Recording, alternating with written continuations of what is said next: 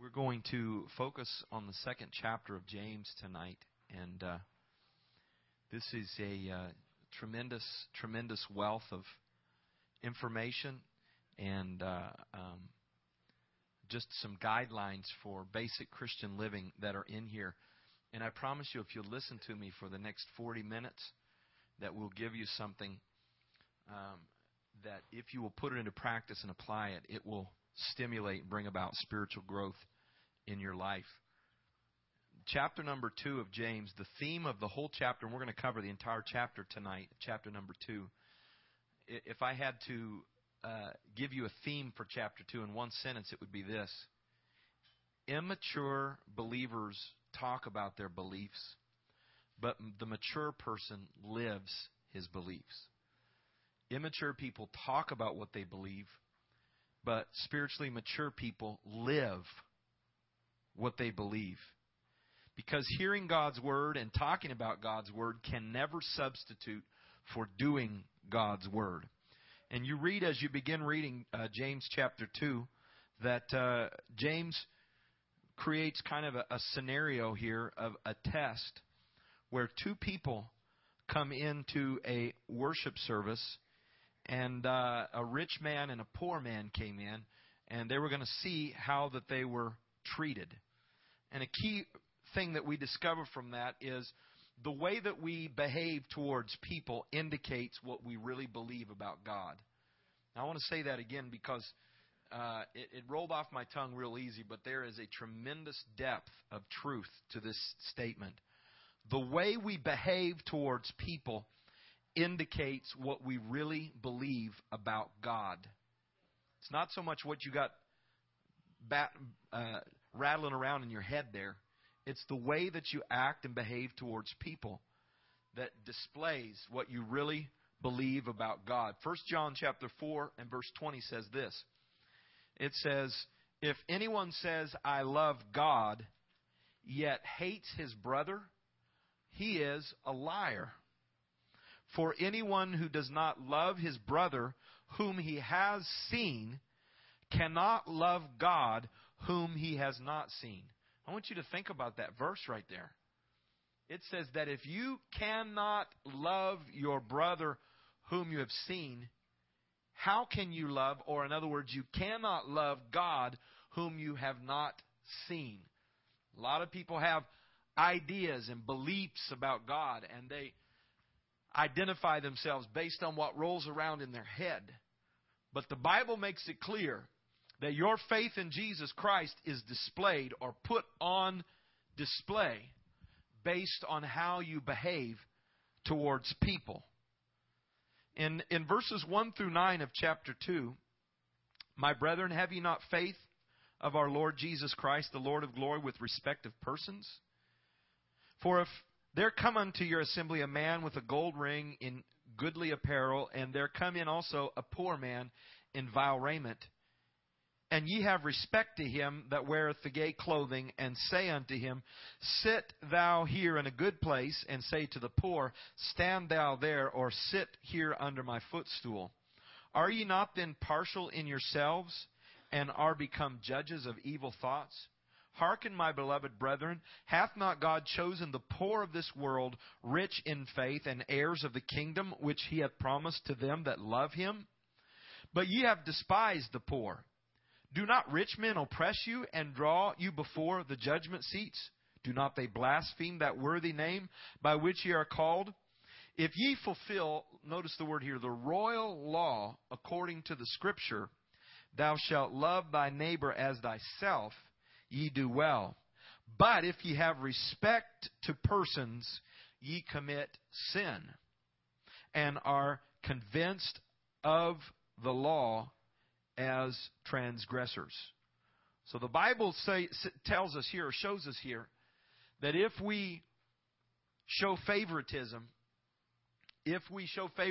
based on wealth or based on class, the Bible says we're transgressors of the law, because the law says, love thy neighbor as thyself. And so one thing here we know, first of all, is that Jesus did not show favoritism. He didn't look on the outward man. He looked in the heart. And if we're going to be like Jesus, we can't show favoritism based on a person's socioeconomic or ethnic background. Jesus saw potential in the lives of sinners. When He saw Peter, who was impetuous and up and down, He said, I see you as a rock. When He saw Matthew, who was a publican and a sinner, Jesus saw him down the road as a faithful disciple. When Jesus saw the woman at the well, she was a harlot. She was a sinner. But Jesus saw her as an instrument for reaping a great harvest of souls. Jesus didn't look at people based on their past. Jesus looked at people based on their future. The problem is we tend to judge people based on what they've been to this point. Amen. Not on their future. Jesus was a friend to sinners. He never approved of their sins, but He was a friend to sinners. And God's grace, if we're going to operate in God's grace, we have to ignore national and ethnic differences. We can't show favoritism based on a person's background. God also ignores social differences. He treated masters and slaves the same way.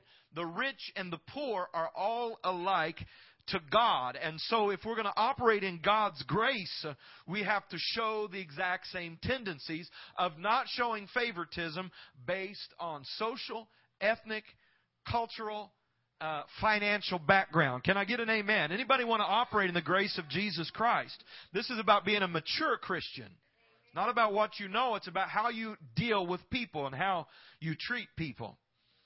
God's grace forces us to relate to people on the basis of God's plan and not on the basis of human merit or someone's social status.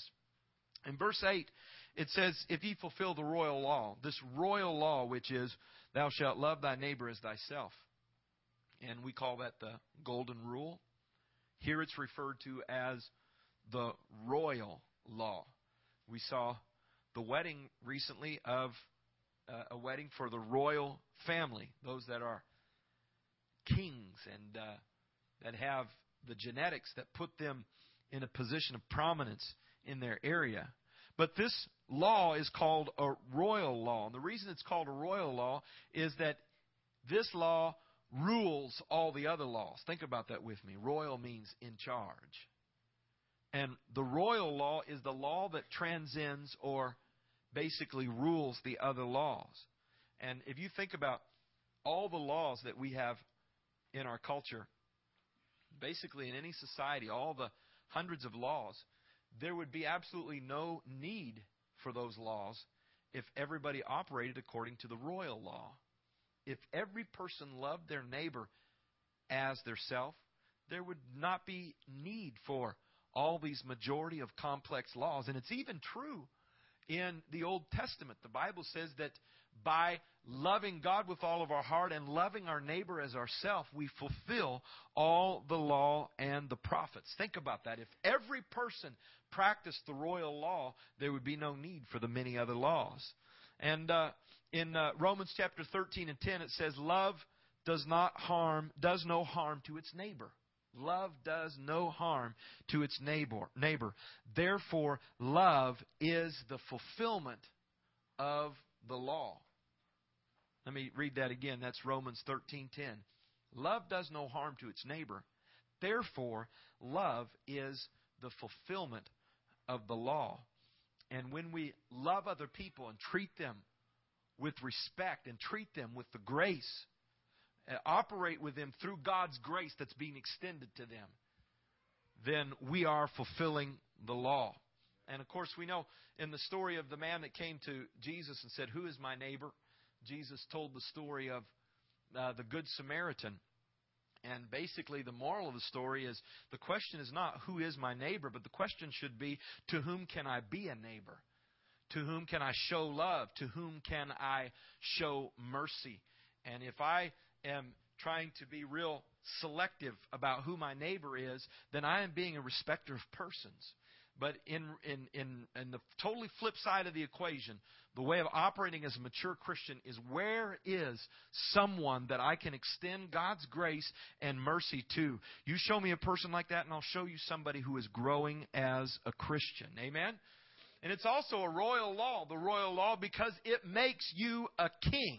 Hatred makes you a slave, but love sets you free from selfishness and enables you to reign like kings. Praise the Lord.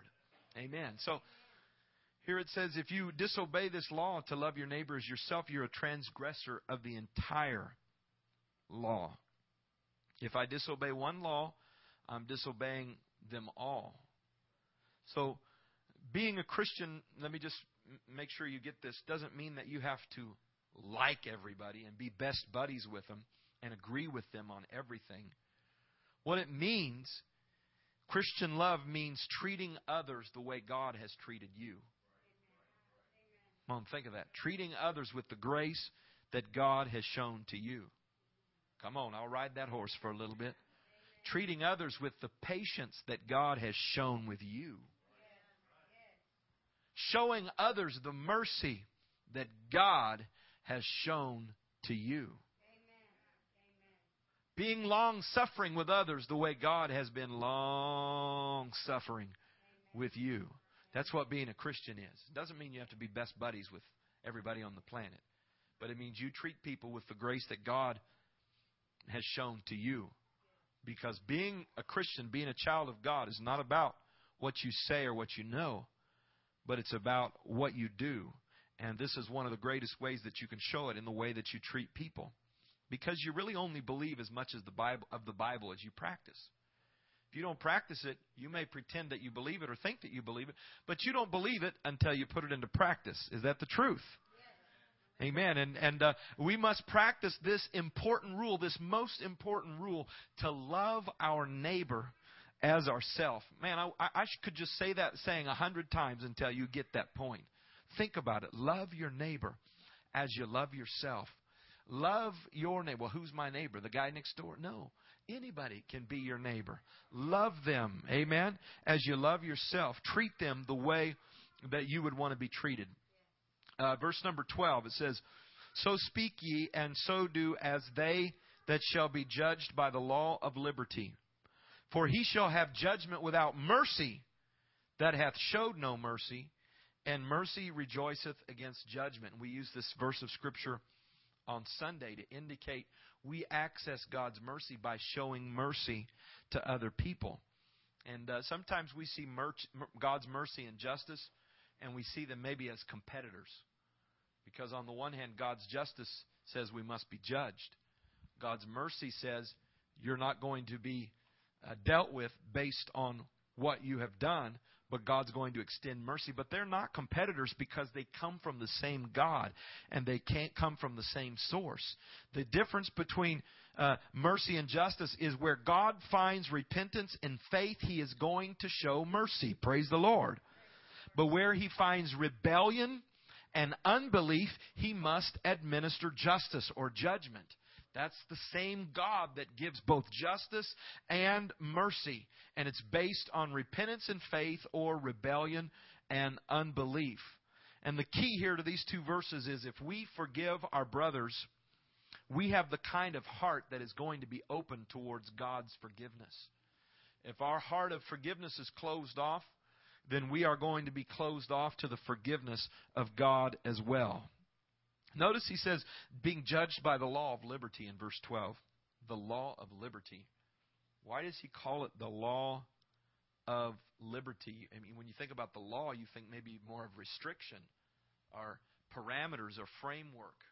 But he calls it the law of liberty. I explained to you 2 or 3 weeks ago about how that the parameters of our backyard, the fence, because of my child's immaturity, that fence is not a restriction, but that fence creates an opportunity for liberty. Because without that fence, I cannot let my daughter enjoy our backyard. But because of that fence, she is able to take advantage of what she's been blessed with, which is the backyard. And so the parameters create liberty for her. And when we obey God's law, it frees us from sin and allows us to walk in liberty. And also the law prepares us for liberty. Just like a child has to learn rules and regulations in the process of becoming mature enough to handle the decisions and the demands of life. Now there is a difference between liberty and license. And some people think that operating in the law of liberty or operating in God's grace and mercy means that they have a license to do whatever they want to do and live however they want to live. And that couldn't be further from the truth.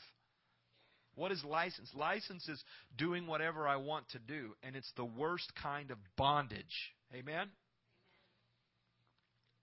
But liberty means the freedom to be all that I can be in Jesus Christ. Praise the Lord. And so verses 1 through 13, I just wanted to get through that passage, that portion real quick, share with you. It basically is saying that our beliefs should control our behavior, and our conduct should show or display or reveal our convictions. And one of the tests of the reality of our faith is the way that we treat people. It's how our faith is displayed and demonstrated. Now, I want to look at the last part, verses 14 through 26, and focus in on this a little bit, because this is an important passage from the Bible, and it shows us three different types of faith. Now, a few weeks ago, when my wife shared on Mother's Day, she kind of took some of these points and shared them with you, but I want to flesh them out for you, that there are three types of faith that are described in verses 14 through 26. And it gives kind of an emphasis on people who think that they have faith, but their faith is false faith. And I think it's important for us to recognize that there is such a thing as false faith. And the people who have false faith don't realize they have false faith. They think they have real faith. Are you guys with me now?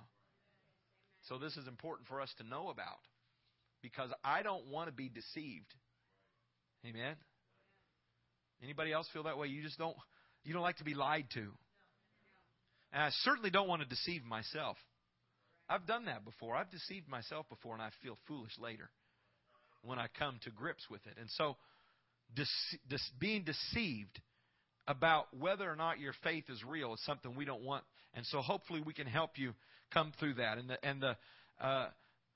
It talks about the three types of faith. And, of course, faith is a key doctrine in the Christian life. Sinners are saved by faith. Believers walk by faith. Without faith, it is impossible to please God. And the Bible even says in one place that whatever we do apart from faith is sin. And so we've got to be, as Christians and believers, operating in this thing called faith. I want to say a statement right now. And I want you to try to memorize this statement so that you get... This is kind of the nutshell of everything I want to say tonight. And if you memorize this statement, or if you get this point right now, well, if you get it when I say it, then you can go ahead and go home, because that's what I'm going to be trying to prove to you here, or impress upon you. And if you don't get it, listen carefully. Here's the statement. You ready? Faith is not believing in spite of evidence, but faith is obeying in spite of consequence. Listen to that again. Faith is not believing in spite of evidence, but real faith is obeying in spite of consequences. See, the difference is, you see the difference, because you have to obey, and you have to take a risk, and you have to step out in order to operate in real faith. In Hebrews chapter 11, it's called the Great Faith chapter. By faith, Noah built an ark to the saving of his family. By faith, Abraham left his homeland. By faith. It talks about all these figures in Hebrews chapter 11 that operated by faith. But as you read through that passage, you get this point right now. As you read through Hebrews chapter 11, it always says, by faith they did this. The point is, by faith they acted. By faith they stepped out in obedience regardless of the consequences. It doesn't say, by faith they sat and believed for a miracle. It says, by faith they, in obedience, stepped out and built an ark, or left their homeland, or gave a more excellent sacrifice. It was always by faith they acted on God's word, no matter what the price, no matter what the consequences. Because real faith is not believing despite the evidence, but real faith is obeying in spite of consequences. Amen. Faith is not a feeling that we work up. And, I know I would hear preaching about faith as a young person. I want faith. I want faith in God. And so I'm going to sit here. I'm going to close my eyes. And I'll picture the old rugged cross, or I'll picture the empty tomb. And I'm going to say, I believe, I believe, I believe, I believe. I believe, I believe, I believe, I believe, I believe, I believe, I believe, I believe, I believe, I believe. I have faith. I'm full of faith. No, faith is not a feeling that you conjure up, but it is a confidence that God's word is true, and a conviction that when you act on God's word, it'll bring blessings. Amen? That's what faith is. Believing God's word is true, and believing that when you act on God's word, the end result of that action will be that God will bless you. I want God's blessings in my life. Amen? And God's blessings are not just stuff. It's not just things. It's not just money. But there are many, many ways in which God's blessings show up in my life. And faith is believing that by acting on God's word, blessings will come my direction. And so the passage here in verses 14 through 26 focuses on the relationship between faith and works. It starts with verse 14. What doth it profit, my brethren, though a man say he hath faith and have not works? Can faith save him? Everybody say, good question. So it's asking a question here. A person who has faith but no works. The huge question is, does that kind of faith save someone?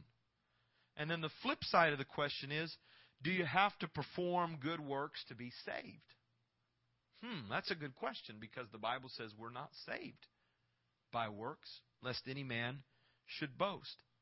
So the real question is, what kind of faith really saves a person? This is a good question to have an answer to, because above all else, I want to be saved. What kind of faith really saves a person? So James addresses these questions by describing three different types of faith. And unfortunately, only one of these three types of faith has the power to save you. The other two are false faiths that some people operate in, never realizing that it's not saving faith. Pay attention. Pay attention. The first kind in verses 14 through 17, I want to read it for you, and then I'll tell you what kind of faith it is. What doth it profit, my brethren, though a man say he hath faith and hath not works? Can faith save him? If a brother or sister be naked and destitute of daily food, and one of you say unto them, go in peace, be warm and filled, notwithstanding you give them not those things which are needful to the body, what doth it profit? Even so faith, if it hath not works, is dead, being alone. So the first type of faith is dead faith. Dead faith. Faith that is based on what you think and even what you say, but it is not followed up by any action. And we can tell here from this passage that there were people in the early church that are being addressed here that claimed to have saving faith, but they didn't possess salvation. And people, here's a characteristic of dead faith.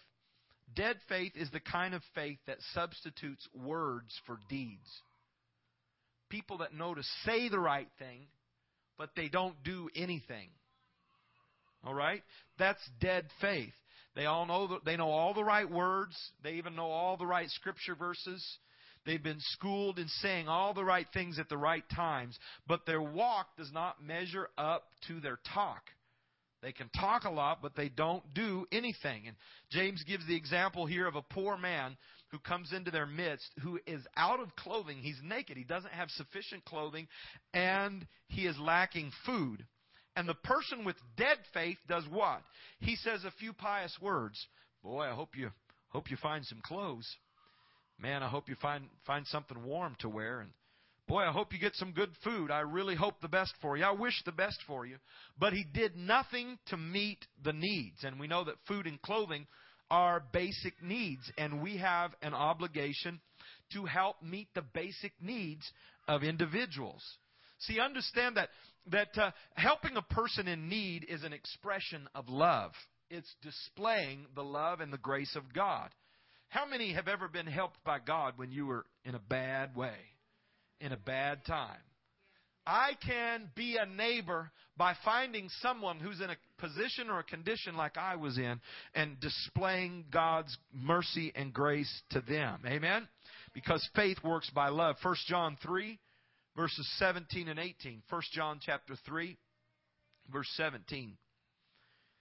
This is a witness to what James is saying here. It says, if anyone has material possessions and sees his brother in need but has no pity on him, how can the love of God be in him? Dear children, let us not love with words or tongue, but with actions and in truth. Let us not love with words, just saying things, but in action and in truth. Think about this now. You remember the story of the Good Samaritan. He was beaten, left bleeding, and half dead. He was beat half to death. And while he lay on the side of the road, 3 people came by. The first that came by, I believe, was a priest. He was schooled in the law of God. He knew truth, didn't he? And the Levite came by. He also was schooled in the law. He knew the truth. And I guarantee you, if you challenged either the priest or the Levite, challenged their beliefs, they would defend their faith. Right? But they walked by this Samaritan bleeding beside them on the road. I've got a meeting to go to. I'm busy today. I don't have any stuff to help this guy. Perhaps the next guy can do it. They're willing to defend their faith, but they had an excellent opportunity to display their faith. And they missed the chance to display it. There are a lot of people who with their mouth or their tongue are willing to defend their faith, but they're not willing to, with their actions, display their faith in God. Lord, help us to understand that our real faith is displayed in the way that we treat people and the way that we show love towards people. Amen. Verse 14 is letting us know that a kind of faith that is never displayed with practical works cannot save a person because it's dead faith. Faith that doesn't show is dead faith. It's not a matter of agreeing to a creed. It's not a matter of believing ABC. It's not a matter of, hey, I'm an apostolic. I believe Acts 2:38. I believe the Jesus name message and the oneness of God. If you want to, I'll challenge you to a duel about the truth that I believe. Understand that truth is important. But truth alone and faith alone that's not displayed in practical works cannot save a person. It's intellectual faith. It's dead faith. It's dead faith. So a belief or a declaration of faith that doesn't result in a changed life and in good works is a false declaration. God help us, Lord Jesus, get the truth of the Word today. That our faith in God, if it doesn't change us, is not going to save us. Faith in God has to produce a change. And part of that change is good works. Kindness, showing love towards one another, and reaching out to people that are in need. Amen? In verse 17 it says, faith, if it hath not works, is dead, being alone. Faith alone, without works, is what we call dead faith. Because guess what? Real faith is never alone. Real faith doesn't hang out by itself. Real faith is always accompanied. It's not a solo act. True faith always brings life, and life always produces good works. So true faith won't stay alone. True faith is always going to be accompanied by good works. Let me just share this with you. Human beings are body, soul, and spirit. Body, soul, and spirit. And the soul of a man is the real person. Let me just kind of break this down for you once again so you get it. This right here is my body. It's a container. It's not me. It's just my cage. It's my microphone. It's the way I communicate. It's the way I express myself with my mouth, with my body language. All of this is expressing the real me, which is on the inside. The real me is my soul. My soul is eternal, and it is made up of my mind, my will, and my emotions. That's the real person.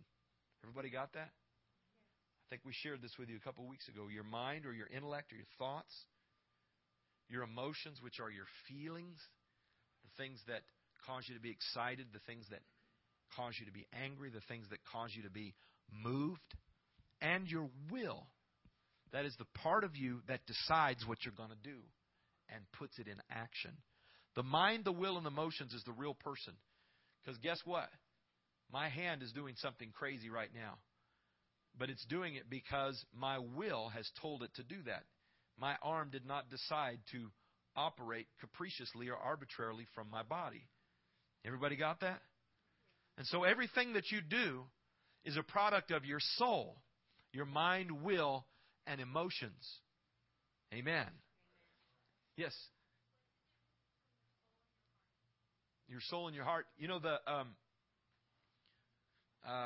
in scriptural language, the heart obviously is not talking about the physical blood pumping mechanism. It's talking about the seat of your emotions. And so I would say that when the Bible talks about your heart, it's talking about 1/3 of your soul, the emotional part, the emotion. So you love the Lord with all your heart, with all your emotions. And so that's what I would say. The heart maybe is referring to perhaps 1/3 of a person's soul. Now the other question is, what's the difference between the soul and the spirit?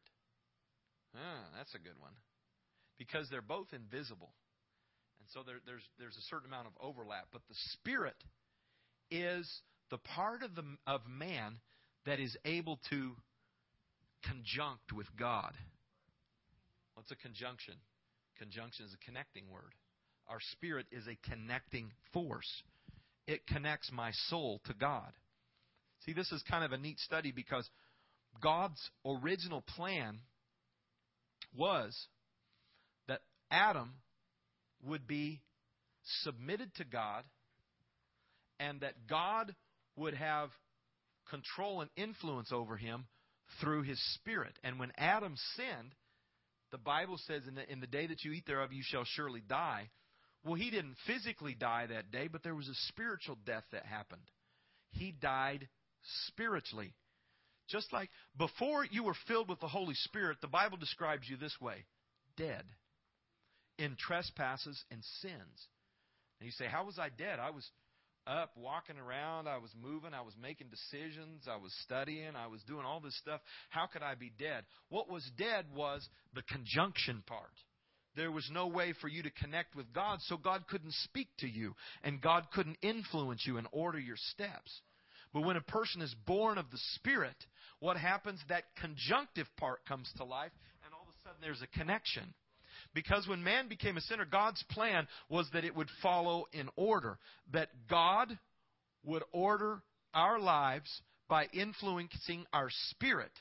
And our spirit then would give direction to our soul, our mind, will, and emotions. And our soul, in turn, would direct our physical body or our flesh in submission to our soul, which was in submission to our spirit, which is in submission to God. But when man became a sinner, that connection was broken and the soul had to take over. And so now who rules most lives is the soul, the mind, will, and emotions. That means I'll do what I want to do.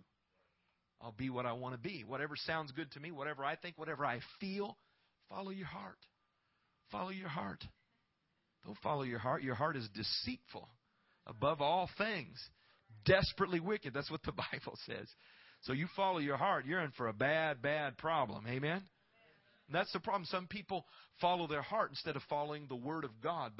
And it's almost impossible to stop following your heart and following the Word of God until you reestablish the conjunction, which is the Spirit of God. That's why you must be born of the Spirit. That's why you got to be born again. Amen. Praise the Lord. So, a person with dead faith is a person who has an intellectual experience with God. It's all about what they think and what they know about God.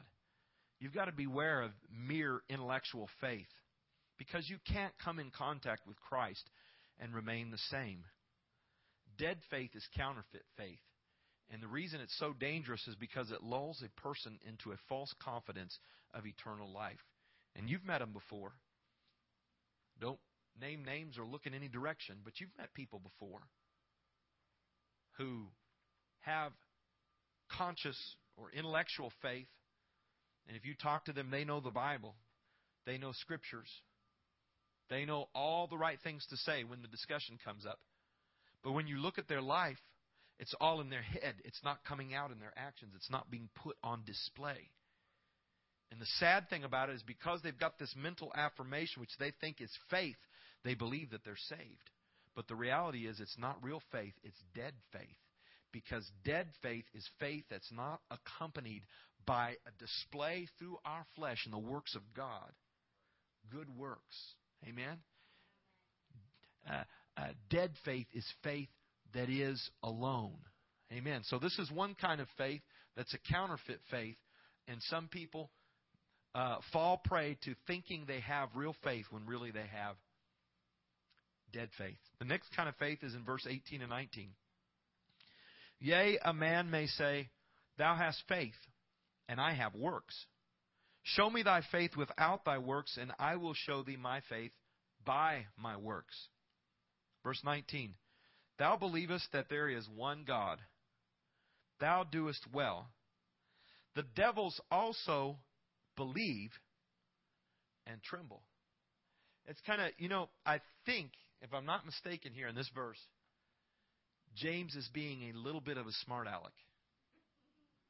He's saying, oh, you believe in one God. You got it settled in your heart. You believe in one God. You're doing good. Guess what? The devils also believe. Demons also believe in one God, and they tremble.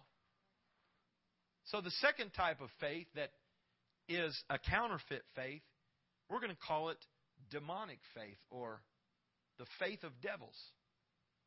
You saying I have a faith of devils? No, I want to describe the kind of faith that devils have is the same kind of faith that some people have, and they believe that that faith is going to save them. Let's talk about what that faith means. So, first of all, let's establish there's such a thing as demons. There are evil spirits in the world, fallen angels that do the beck and call of Satan and his minions in his kingdom. There are demons, and these demons have faith. They believe in the existence of God. There's not a single demon who is an atheist. There is not a single demon who is even an agnostic. They are fully convinced of the reality of God. They live in a spirit realm, and they know that God exists. Not only that, but they believe in the deity of Jesus Christ. Look at what the Bible says in Mark chapter 3 and verse 11. It's an example here of the fact that devils believe. Mark 3 and 11. It says, And unclean spirits, when they saw him, fell down before him and cried, saying, Thou art the Son of God. And he straitly charged them that they should not make him known. The evil spirits knew who Jesus was before his disciples even knew who he was. The demons knew who Jesus was. Not only that, but they ascribed and embraced an understanding of Deuteronomy chapter 6 and verse 4, where the Bible says, Hear, O Israel, the Lord our God, the Lord is one. And so the demons believed in the oneness of God. The demons believed in the deity, the manifestation of God through Christ Jesus. Not only did they believe, but the Bible says they trembled or shuddered. Ugh. It gave them goosebumps and the creeps, if you would. When they thought about the power of God, when they thought about the reality, they definitely believed in God. And it caused them to have an emotional response. James is saying the demons also believe, and not only do they just believe, but they have an emotional response to their faith in God. Let me make this plain to you. You can believe in God and even have an emotional response to God, but it's still not saving faith alone. Emotional response. Emotional response. Because demons are affected in their emotions. They believe and tremble. So the reality is a person can be enlightened in his mind and even stirred in his heart, yet remain lost. Saving faith requires something more than an affirmation and an emotional response. It involves something that can be seen and recognized. It requires a changed life. I want to stop here and ride this for just a second, because it disturbs me. It really disturbs me as a pastor, a shepherd, when I see people come to church and they're believers. And when the ministry of the Word goes forth, when the Spirit starts to move, when God speaks through the man of God, and suddenly, because of this divine collusion of truth and spirit, they begin to have an emotional response. And I see them, tears well up. They begin to pray.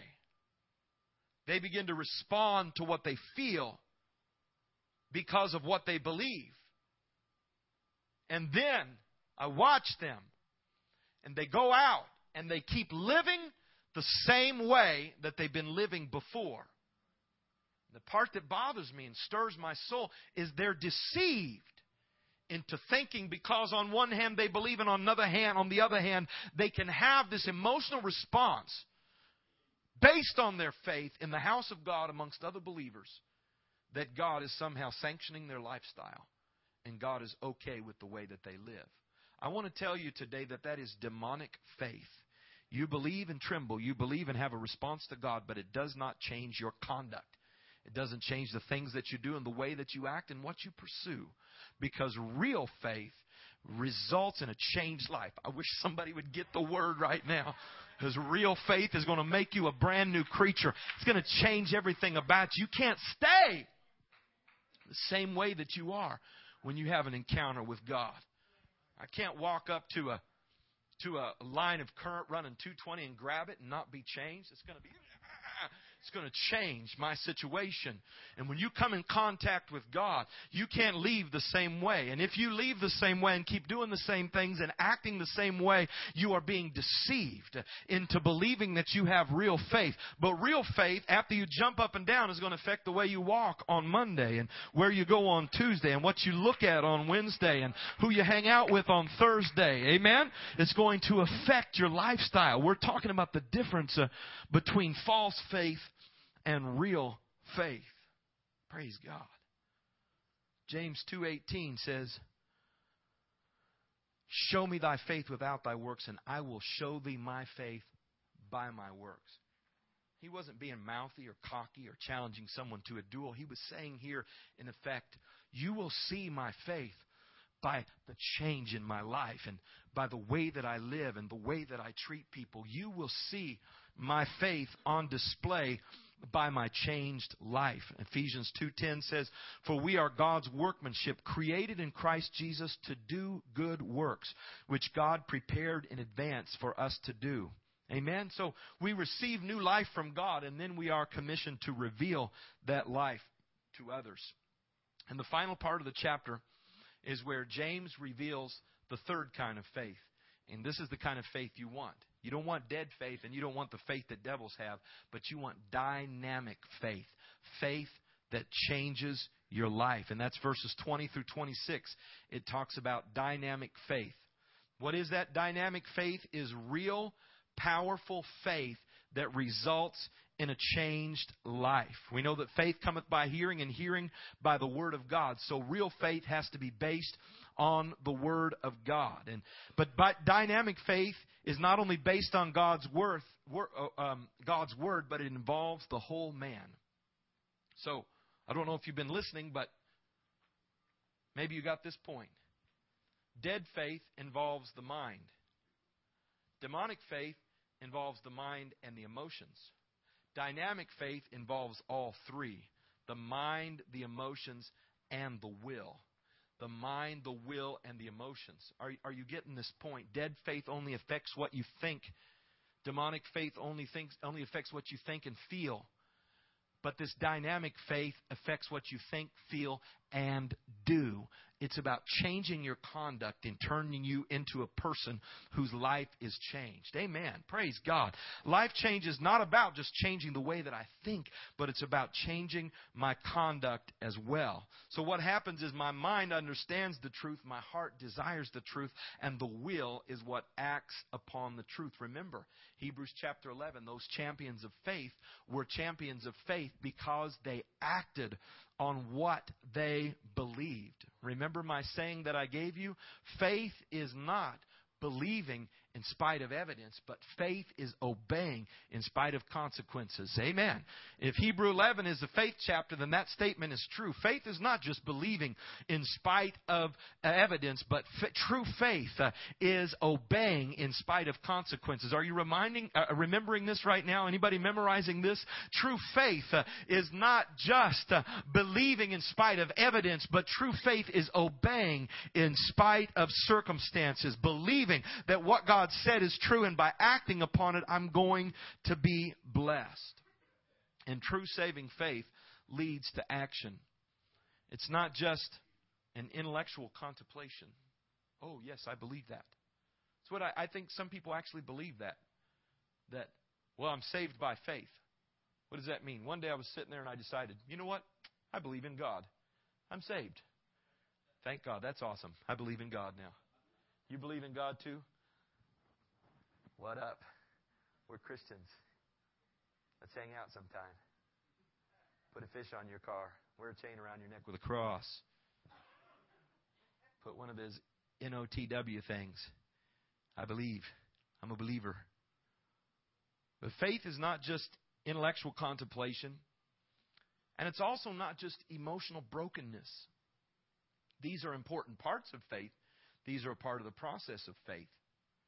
But faith, true faith, saving faith, is that intellectual contemplation and affirmation, the emotional brokenness, repentance, and obedience on part of the will. And this obedience is not one random isolated event. It continues through the whole life of the believer. And then we see here that in verses 23 through 26, verse 23 says, Scripture was fulfilled, which said, Abraham believed God, and it was imputed or counted unto him for righteousness, and he was called the friend of God. Ye see then how that by works a man is justified, and not by faith only. Likewise also was not Rahab the harlot justified by works, when she had received the messenger and had sent them out another way? For as the body without the spirit is dead, so faith without works is dead also. Uses two examples from the Old Testament, the example of Abraham and the example of Rahab, to describe or to illustrate the point that faith is displayed by works. And without their display of works, there would have been no evidence of faith, and they would not have been saved. So he uses these two Bible characters, Abraham and Rahab, and I think it's neat that he uses these two because they're kind of polar opposites. Abraham was a godly man, and Rahab was, well, she was a harlot. She was a sinner, a sinful woman. Abraham was described as a friend of God, but Rahab was a member of a group of people that were marked as enemies of God. So you have on one hand Abraham, a righteous man or a good man who is a friend of God. Rahab, a sinful woman who is among the enemies of God. Yet both of them exercise this dynamic saving faith that James is trying to explain to us that has the power to save. Both of them operated in saving faith. The Bible says, here it says, Abraham believed God and it was imputed to him for righteousness, or counted to him for righteousness. And in Genesis 15, verse 5 and 6, the Bible says God took him outside and said, look up at the heavens, count the stars if you can count them. So shall your offspring be. It says, Abraham believed the Lord, and he credited it to him as righteousness. So this imputed or counted as righteousness is a financial term. It means to put it in somebody's account. What it's basically saying is Abraham's spiritual bank book was empty. His spiritual bank account was empty. But when he trusted the Word of God, what God did is He put righteousness in Abraham's account. Abraham didn't work for it. It was a gift from God. He was declared righteous because of his faith in God. And that's the message. If you read Romans chapter 4, that's the message of Romans chapter 4, is that Abraham believed, and because of his faith, he was counted as being righteous. He was justified. And this word justification is an important biblical word. It means where God declares a sinner righteous. Not based on what the sinner does, but based on what Jesus did at the cross. That's justification. Right? And guess what? It happens immediately. And God does all the work. The sinner doesn't do the work. God does the work. That's what justification is. We are justified by faith because of what Jesus did on the cross. Justification is not a process. It's an act. It's not something the sinner does, but it's what God does for the sinner. You got that point? Here's the next question. How can you tell justification has happened? Has a person been justified? Yes or no? How do you tell? Abraham's story is an illustration that lets us know that the justified person has a changed life and obeys God's will. That's how you tell somebody's been justified. You can tell that they've been justified by the fact that their life is changed. Abraham's faith was demonstrated by his works. The fact that Abraham had been justified by his faith in God, in turn, was made manifest by his works. Was Abraham saved? When God then later told him, take your son, your only son, go offer him on the altar as a sacrifice to me. So he goes and does it. Well, he was in the process of doing it. He has his knife raised. He has his beloved son tied up. And as he was raising the knife, God stopped him. Abraham, stop. Now I know that you have trust and faith in me. Was it that Abraham was saved by obeying God's difficult command to offer his son? Listen, you got to get this point. Was Abraham saved because he did what God told him to do? The reality is, his obedience proved that he was already saved. His faith was made manifest by his works. His faith was proved by his works. His faith was made complete by what he did. Look at verse 22. Seest thou how faith wrought with his works, and by works was faith made perfect. By the works was his faith completed. So Abraham wasn't saved by this action, but he obeyed, and this action was a display of the fact that he was already saved. He was not saved by faith plus works, but he was saved by a faith that works. Faith that makes a change and transformation. So, we're justified before God by faith, and we're justified before men by works. God declares us righteous, but our works demonstrates what God has done. And D.L. Moody said it this way: every Bible should be bound up in shoe leather. That means people should read your life and see that God's work has been done. There is no greater example of the gospel than a changed life. Amen. A transformed life is a fantastic message of truth. So dynamic faith obeys God and proves itself in daily life and through works. The second illustration was that of Rahab. And the story of Rahab was she was a citizen of the city of Jericho. And God had promised unto Joshua the city. So Joshua's coming with the children of Israel. But before he goes to Jericho, he sends spies in to check out the land and come back and give a report. So the spies go into Jericho, and they stay at the house of Rahab, the harlot, who was also probably an innkeeper, that people would come in and stay. And so they stayed there. They were in disguise, not wanting to be discovered. And somehow, through conversation, Rahab discovers or uses her intuition to learn that these are Hebrews. These are Jewish spies. And somewhere within the city of Jericho, conversation and discussion had caused people to whisper to one another that the children of Israel, or the Hebrew people, are coming. And there's a lot of them.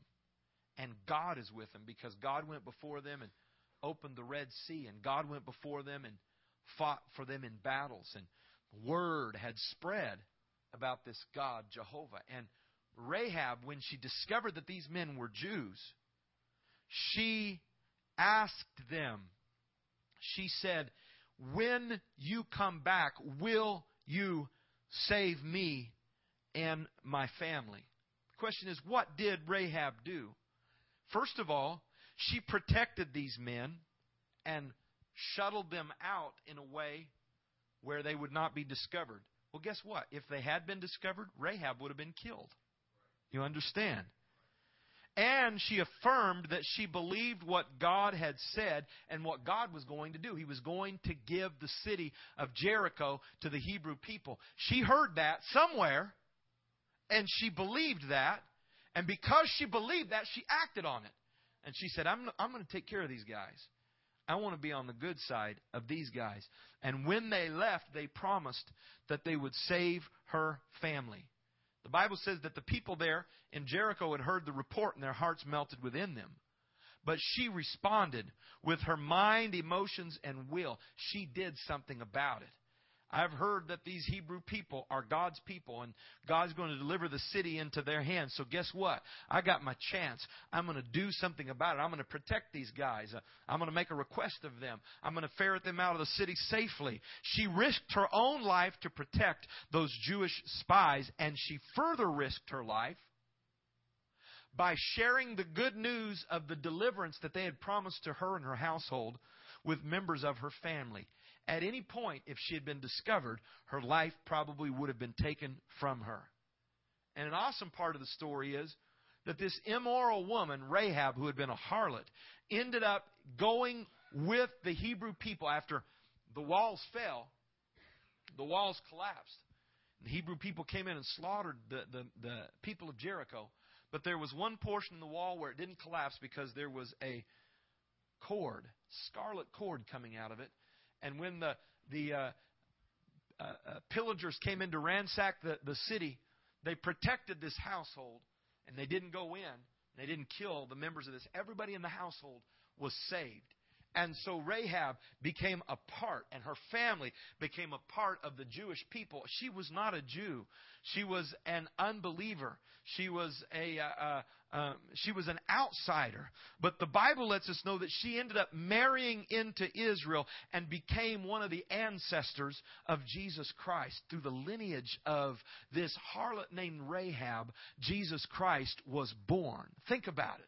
On the one hand, Abraham, a good man, a friend of God. On the other hand, Rahab, a harlot, an enemy of God. But because they believed and their belief caused them to do action, there was something that happened to them, and there was righteousness imputed unto them because of their faith that was put in action. Her faith wasn't dead.